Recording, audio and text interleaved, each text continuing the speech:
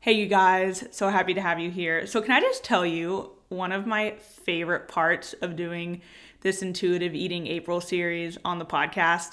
I think what I love the most is the fact that, I've been talking to all these amazing women who are professionals in the field of intuitive eating, whether they're intuitive eating counselors, registered dietitians, nutritionists, etc. But every time I go to do like their little intro before, the actual interview part, all their intros are so similar because I asked them to, write me a little brief biography so we know a little more about them and I can really like address them correctly. And they're all so similar to each other and me because we are all saying that, we are working with women to help them ditch diet culture and make peace with food and their bodies. And I think that is so amazing. It's so cool to, have these like-minded women who are all trying to basically achieve the same things.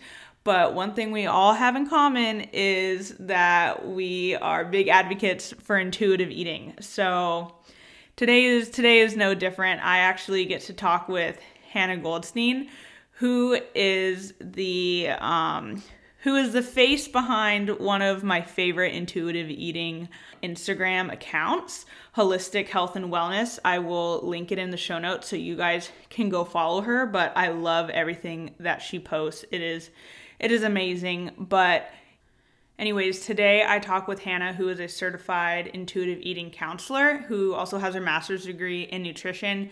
And in this episode, we're really diving into intuitive eating principles 5 and 6, which is learning how to find that satisfaction factor along with really feeling your fullness. And we're also going to dive into the topic of cravings, which you are not going to want to miss.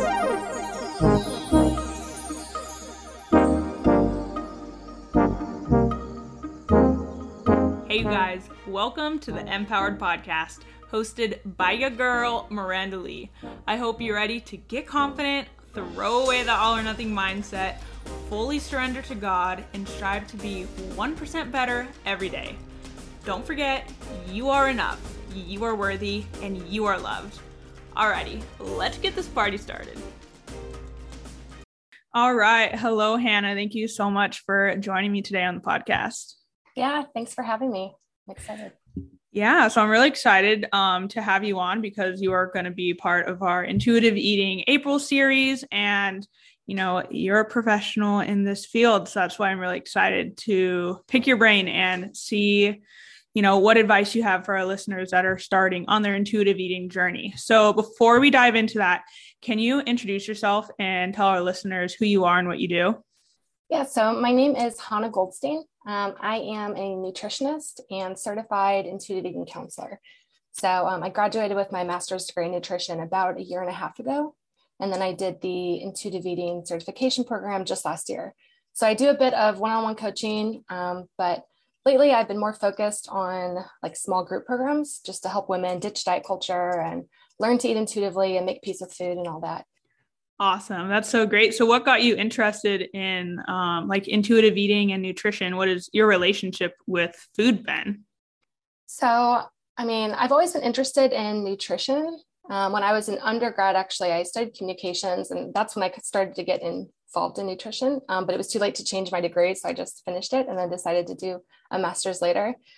But my relationship with food has definitely changed drastically, even from when I was first interested in nutrition, like several years ago. I think a lot of people in the anti-diet realm who end up being intuitive eating coaches, like they've had their own struggles with food and body image as well, kind of like the majority of people in our society. So I kind of have had similar experience. Like when I was younger, about 13, I was diagnosed with an eating disorder. And I wasn't really at a place where I wanted to like get help for it, even though my parents tried to send me to like an outpatient clinic. So once I was weight restored, I was able to kind of convince my parents that I was fine. I didn't need to go anymore. And so throughout the next several years, high school and college, and even a bit after that, I was still struggling on and off with like various eating disorders and disordered eating behaviors. And it was in grad school, actually, which I completed in Israel, that I was introduced to the idea of intuitive eating. So I was still struggling a bit with my relationship with food when I started the nutrition program, and I needed a topic to write for my thesis. And so my advisor, she recommended intuitive eating as a topic because it was something that she incorporates into her private practice with her clients. And I had never heard of intuitive eating before, but I started to read a bit about it online. And I bought the intuitive eating book by Elise Resch and Evelyn Triboli. And when I was reading the book, like I really felt that it had been written for me in a sense. Like I resonated so much with it. And the book goes into a lot of detail already about the studies. And I really like studies. You know, I want to practice from like an evidence-based way. And so when it came time to choose a thesis topic, I decided that doing a research paper on intuitive eating would allow me to dig into the research even more. And after learning about, you know, I mean, the research is there, right? There's so many benefits of intuitive eating and just in general of having a weight neutral intervention when treating health conditions. So I just became very convinced that intuitive eating was the best thing ever. And I felt that it was kind of the final thing that I needed to have a healthy relationship with food finally after so many years. And, you know, I was skeptical at first because, you know, like in nutrition and dietetics, usually the programs, they're not taught from a very health at every size perspective. So I was writing papers on obesity in grad school and all these different things. But yeah, after school, like I just wanted to keep learning about it. And so that's when I did the intuitive eating certification program. And I just feel very fortunate to be able to, you know, spread the word and help others learn about intuitive eating and diet culture and all that. Oh, that's so cool that, you know, a professor just like brought up the topic and that you've never even heard about it before. And it was probably just so life-changing for you. That is so awesome. How long have you been on, you know, this intuitive eating journey? How long ago did that start? I mean, I guess it started just in grad school. So a little over a year, not very long. Um, but yeah, once I kind of had this information, like after I graduated, I felt like, you know, I had read all these studies. I knew so much about intuitive eating and I wanted to just share it with people. Like I felt compelled to like just share everything I'd learned because like it helped me so much just having someone say the words, oh, intuitive eating. And me going to look it up and like getting the book in that. But my friends and family weren't extremely interested in it. You know, they're still dieting and all that. So that's when I decided to open an Instagram account. And I was like, all right, I'll just find people on Instagram who want to listen to what I have to say. And so I've been able to reach people that way, which has been really nice also. Yeah, that's so awesome. And like you said, it's so many people around us are still, you know, sucked into this diet culture and the diet mentality. And it can just be so hard because like you're like, I found this, you know, amazing mindset and self-care practice of intuitive eating. And I think people don't want to put in, you know, the time and effort that it takes for intuitive eating because it does take, you know, like up to a year to really kind of get your groove and it's never ending and never evolving, which I think is a beautiful thing.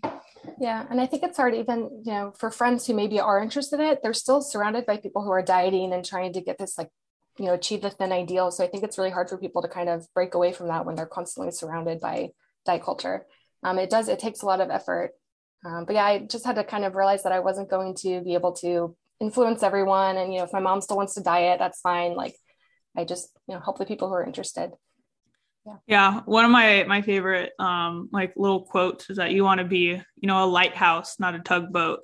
And, you know, so I think that's what you're doing is you're being a lighthouse by just, you know, living it out and, you know, posting about it so other people can learn, but not forcing anyone into it. Because like you said in the beginning, like with your eating disorder, when it was like kind of forced for you to like find help, like it didn't work. Like you have to want it. And yeah, so I think that's what we just have to keep in mind when we see other people around us who are continuing to diet and continuing to have, you know, this negative mindset and relationship with food that, you know, all we can really do is try to be our best selves and love and support them no matter what. Just hope that one day they're like, hey, what's intuitive eating? And you're like, girl, let me tell you. Yeah. And at least like people follow my account so they know like that I'm not interested in talking about it. So when we go out, it's usually not a topic of conversation anymore, which I appreciate. Yes, that's good.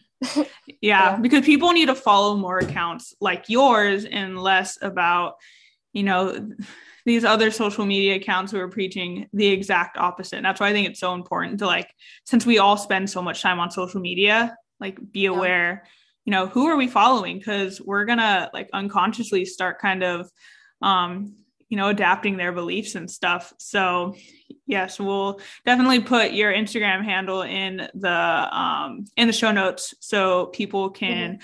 find you and follow you, because I love your content. I think it's great. I'm always learning Thank something. you. So Thanks. so I really want to focus on intuitive eating principles 5 and 6 and kind of Mhm. dive into that. So, intuitive eating principle 5, if I remember correctly, is discovering the satisfaction factor, correct?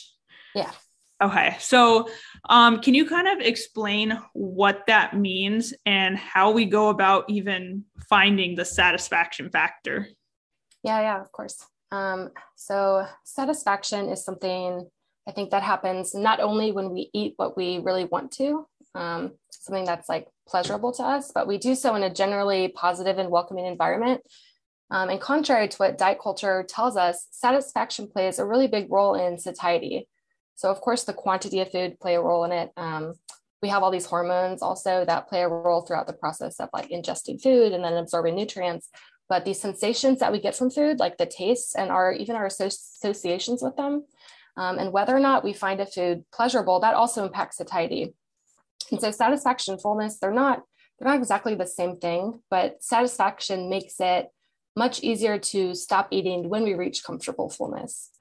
And while both play a role in, when you decide to stop eating, you can feel physically full without feeling completely satisfied.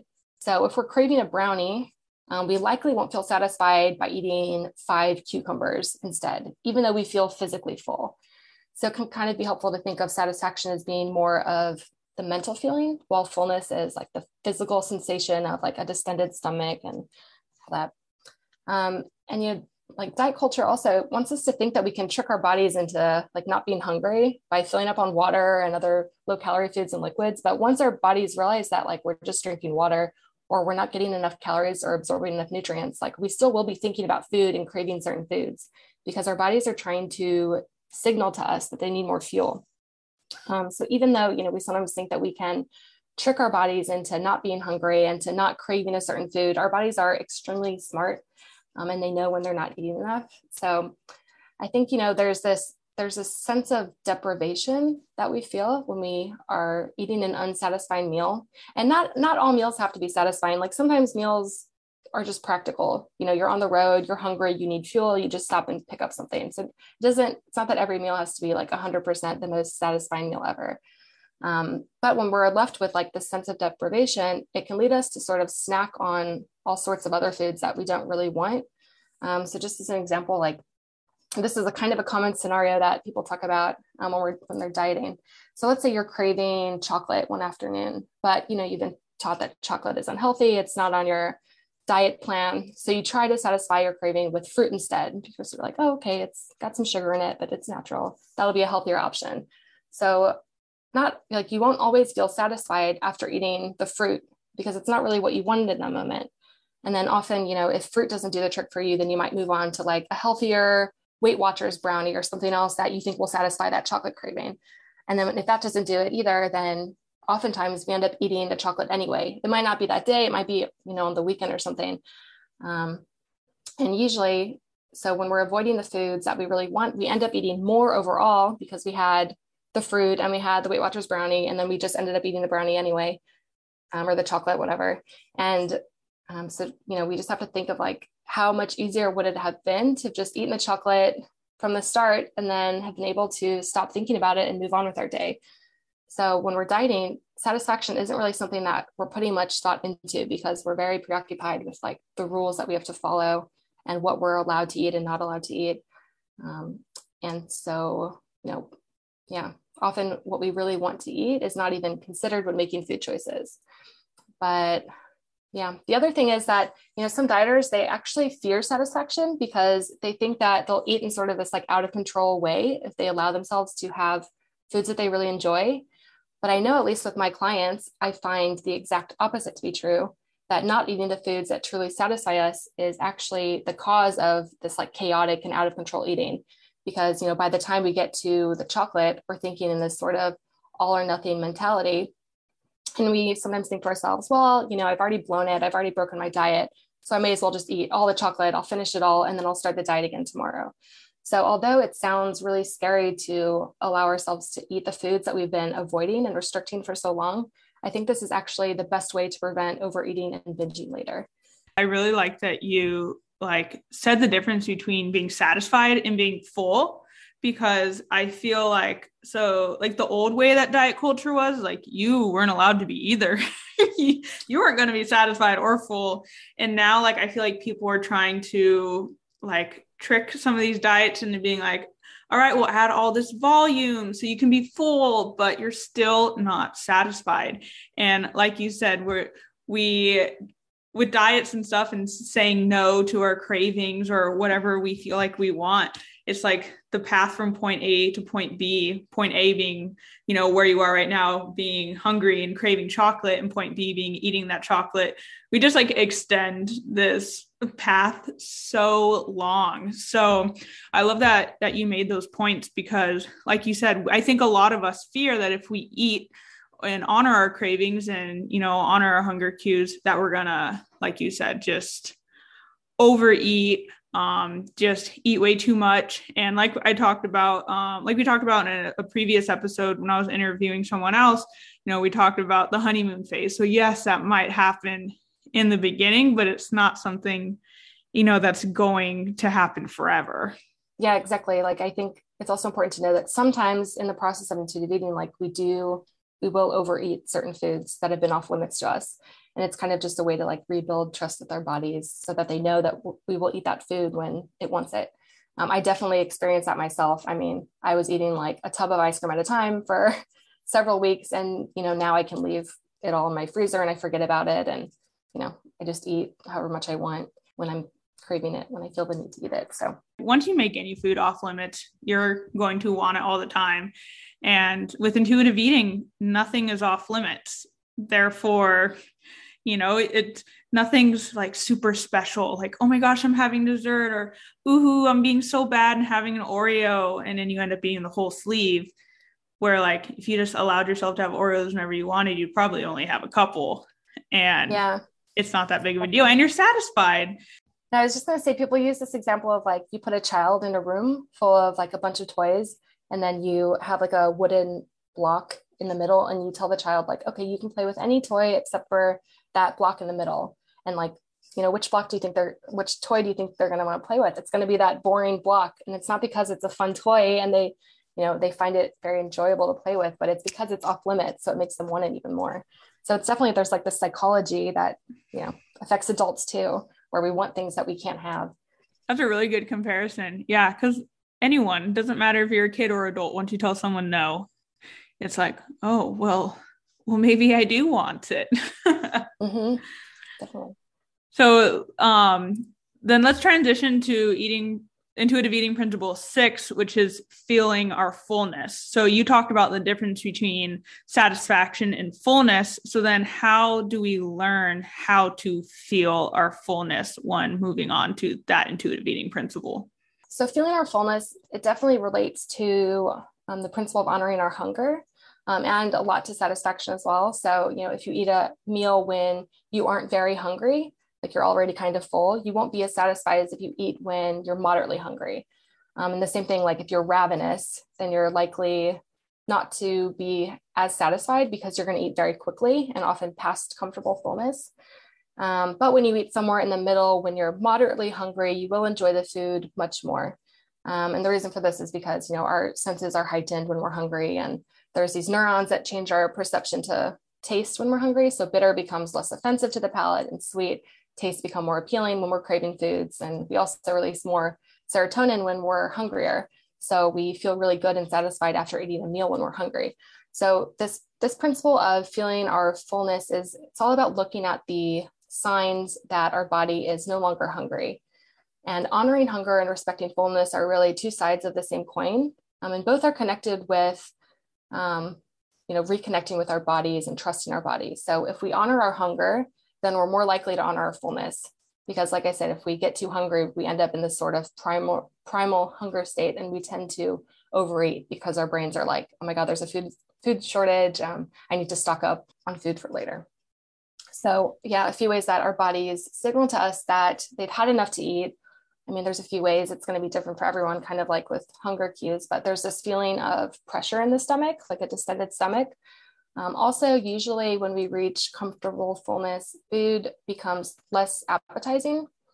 And all of these different signals that initially got us to eat in the first place, which may be, a growling stomach, fatigue, lightheadedness, those will diminish as well. So these are things to look out for. And I will note, especially, with eating disorder recovery, I think it's important to note that, your fullness cues might not be completely reliable. So while it's great to work towards intuitive eating as a goal, a lot of people recovering from an eating disorder will say that they feel full after just a few bites of eating. And of course, it's because our cues aren't reliable. So during recovery, we might have to eat a bit past fullness until we can trust those biological cues again. But often, so with fullness, intuitive eating coaches, they often use a hunger fullness scale, which is just a scale from 1 to 10. You're probably familiar with it, where each number corresponds to a level of hunger or fullness. And we use the scale to help our clients better understand different levels of hunger and fullness, and then just how to appropriately respond to those different levels.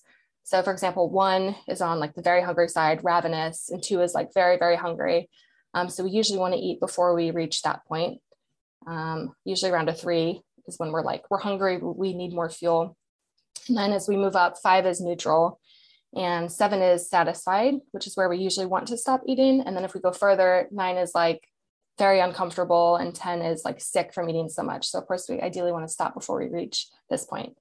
But I don't always use this scale with clients. Sometimes I prefer to just have clients say if they feel comfortable, neutral, or uncomfortable, especially if they get used to, like if they've been focusing on numbers and they're trying to move away from that. Because one worry with this scale is that intuitive eating will become this sort of hunger fullness diet. And of course, that's not what we want. It's totally normal to eat past fullness sometimes.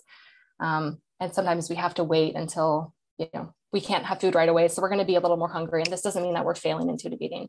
It's just going to be different depending on the day and the experience. Yeah, and it's going to take a little while for us to truly just be in tune with our hunger cues and what our body's telling us, especially in the beginning of the intuitive eating journey. And I know a lot of people, including myself, in the beginning ended up eating past fullness, overeating. And then, of course, because of the diet mentality, feeling guilty for overeating. And so that makes me want to ask you, what do you recommend if we overeat? Because I know so many people have the all or nothing mindset of thinking oh, well, I already, messed up, so I might as well just go ham and eat everything. So what do you recommend for those in the beginning of their intuitive eating journey, or maybe they've been doing it for a while and they overeat? So I think, like I said, it's important to remember that it's 100% normal to occasionally eat past fullness, and it's part of just like the human experience. It doesn't make you weak or bad in any way. And when we overeat, we want to kind of use the experience, like all other eating experiences, as just a way to learn more about ourselves rather than being judgmental. So we want to come at it from like an analytical lens with curiosity. There are several reasons why we may overeat. If we're at a dinner party or event and there's lots of food to choose from, we want to just try it all, then we might overeat. And this is totally normal. But if you're overeating past the point of comfortable fullness every meal, then we want to try to understand why this is happening. Maybe we're overeating because we're numbing our emotions. So we might want to find healthier ways to cope with those negative emotions. And again, we don't want to demonize emotional eating because, sometimes food is what's available, but we don't want food to be our only coping mechanism. Some people, even if they're no longer dieting, they're still in like a diet mentality slightly. And this can cause you, like, even if you just think like, oh, I shouldn't be eating this food, like, and you're not on a real diet, that can cause you to overeat on the food. So just kind of really checking in and seeing where you're at with like your relationship with food, because it takes a long time to really be able to, it can take a long time to really be able to give ourselves unconditional permission to eat all foods.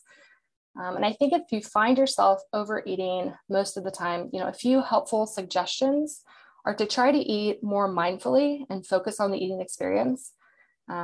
We when we are eating without distractions, we're more easily able to tune into our fullness cues and focus on the tastes and the textures of food.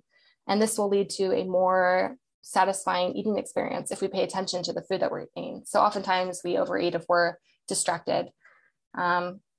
It can also be helpful to eat slowly and not rush through meals. So that way you also can tune in and see how you're feeling throughout the meal.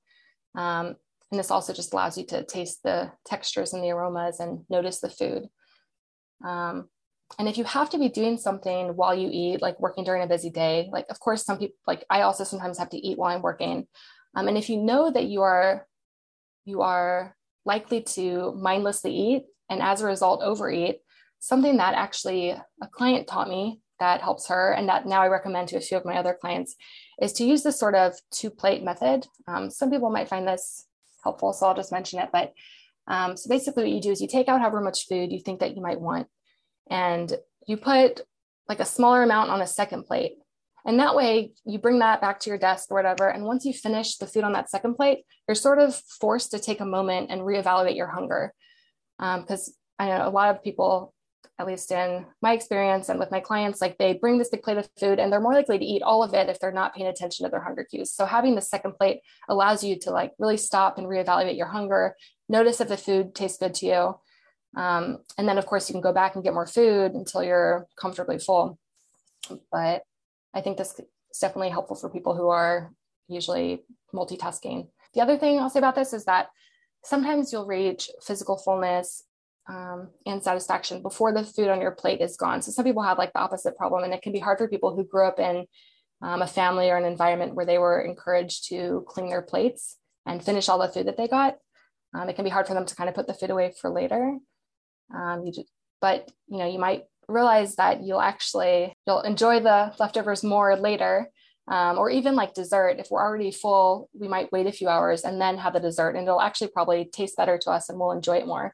So just remembering that we don't have to finish all the food on our plates either. We can put it away for later and we'll probably enjoy it more than anyway.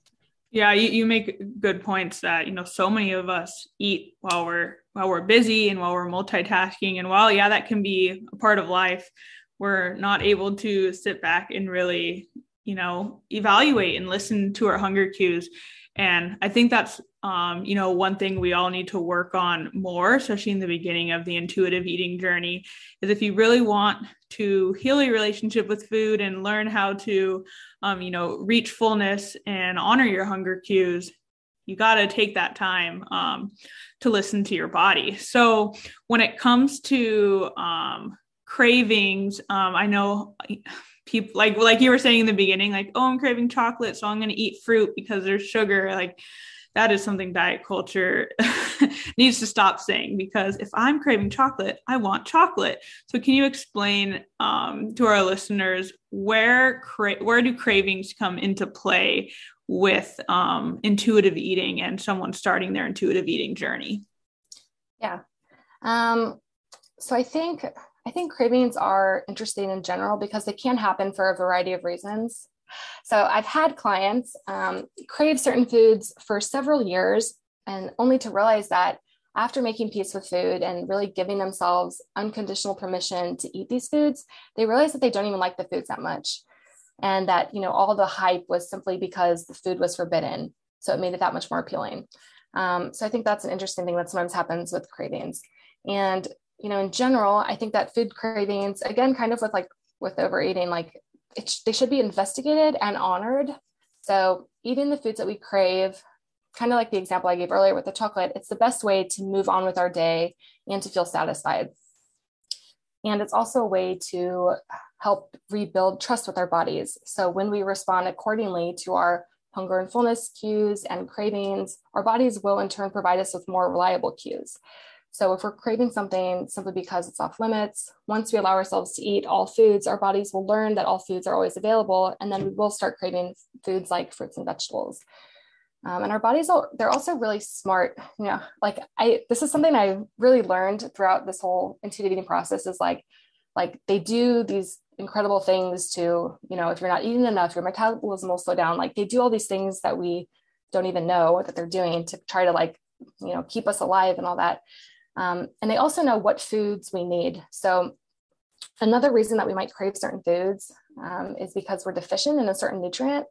I had one client who was craving beef. Like she said, she was experiencing these intense cravings, especially during her period. And she later found out that she was anemic. So likely she was craving beef because of the high iron content. And to be honest, I haven't really looked much into the research behind this, but I've had a few clients have certain food cravings that were high in a particular nutrient that they later discovered they were deficient in. So I definitely think it's a interesting sort of phenomena, something I want to look more into. And of course, there also may be certain health conditions which can lead to food cravings. So I think, of course, these things need to be investigated if you're experiencing like really intense cravings for long periods of time. But in general, I think that a lot of the times we're craving foods that are off limits, and really once we get rid of the diet mentality and challenge the food police and give ourselves unconditional permission to eat these foods, the cravings will go down. And I think the best way to do this, to make peace with food and to be able to move on after meals, feeling satisfied and prevent binging and overeating later, is to honor our cravings and really allow ourselves to have the foods that sound good to us. Yeah, I know for me, at least, like before when I had an unhealthy relationship with food and I was extreme dieting, I literally had like so many cravings where I would just like scroll through like food pages on Instagram and be like, oh my gosh, like I want this, but I can't have it. And like now that I've healed my relationship with food and I've been intuitive eating, like when I see that these pictures on Instagram, I'll be like, oh, that looks good. And then I move on and I forget. And I think a lot of people will be shocked to realize that, like you were saying, like you don't really have that many cravings if you're not cutting these foods out. And if these foods are off limits, and yeah, you're going to have these cravings. So the biggest thing is don't have any food that's off limits. So I think that those are some great points you made. So what words of encouragement do you have for those who are maybe, just starting their intuitive eating journey, or maybe they're a little nervous to start because, it's unlike diets have strict rules. Intuitive eating doesn't have strict rules. So what words of encouragement do you have for them? Okay, so I think something that's important to remember, there's a few things that I want to say. So the first is to remember that intuitive eating is a journey, and it's not something that you can fail like a diet. So even if you find yourself binging or not honoring your hunger or fullness cues one day, you're not failing.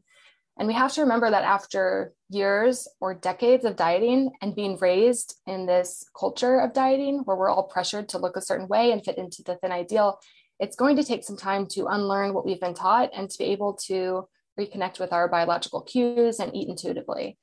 And this leads me to my next point, which is just like the importance of showing yourself compassion during this journey. So it's important to take, every experience, whether it's positive or negative, as an opportunity to learn more about your body and yourself and your triggers. I was talking, to this other intuitive eating counselor the other day, just about how even as coaches who teach others to intuitively and accept their bodies feel pressure to lose weight and sometimes still have diet thoughts. My husband and I are having our wedding in September, and I still sometimes think like, oh, like how would I look in the wedding dress if I was in a smaller body? But, now I know better, and I know how to cope with these thoughts. And so I don't give into it and start dieting. So just giving yourself compassion during the process, and know that there's not one right way to do intuitive eating. And again, so we were talking about, social media earlier. And I think just a few tips for people starting out is to really surround yourself with positive content. If you're on social media, following accounts where people are encouraging intuitive eating, body diversity, body acceptance, and things like this can be very helpful. Also brands that promote body diversity, and reading books and listening to podcasts like this podcast about intuitive eating and body acceptance and health at every size, that can be very helpful. And just, when you're starting out, I think also I think nobody needs to use the scale or other external feedback sources, but I think kind of deleting MyFitnessPal, these are just some easy first steps that you can take to really start to reconnect with your body and heal your relationship with food. So stop weighing yourself, delete MyFitnessPal. And yeah, maybe lastly, just don't be afraid to set boundaries and prioritize your healing and your mental health. So, you can set boundaries with your friends and family and tell them, you don't want them commenting on your body or your food choices. I think just these I mean, I was going to say simple things. It's not very easy to set boundaries. I know it's not for me still, but these can just be some helpful tips, get started with intuitive eating and making peace with food. I love all those tips, especially that last one, like setting boundaries. And if we want to set ourselves up for success, like you said, the social media, who are we following, what we have on our phone, what we have in our house, whether it's MyFitnessPal or your scale, and who you're surrounding yourself with too. I agree. It can be very uncomfortable to, tell those you're close to, like, I don't appreciate you commenting on my body, or I don't want to talk about diets. But hopefully saying something like that will, maybe start a conversation, and help someone else. So thank you for sharing all that. So where can our listeners connect with you, find you on social media? Maybe if they wanted to work with you, how can they find you?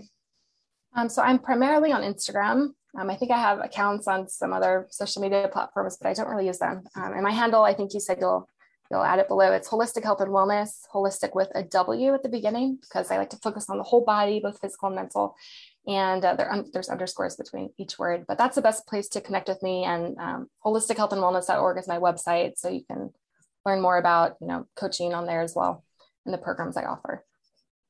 Awesome. I will link both of those in the show notes, but thank you so much for coming on and for all that you do and for everything you taught us today. Yeah, thank you so much for having me. All right, you guys, that is it for today. If you have any more questions about maybe any of the intuitive eating principles, or maybe really questions about handling your cravings, feel free to, follow me on Instagram and send me a DM. My Instagram is @thisismirandalee, and I'd love to answer those questions. Or you can join my free Facebook empowerment community, where you can post these questions in the group. So, I'm sure other people have very similar questions that you have. So you can go to bit.ly/MirandaLeeFB to join that group. Alrighty, I will catch you guys in the next episode.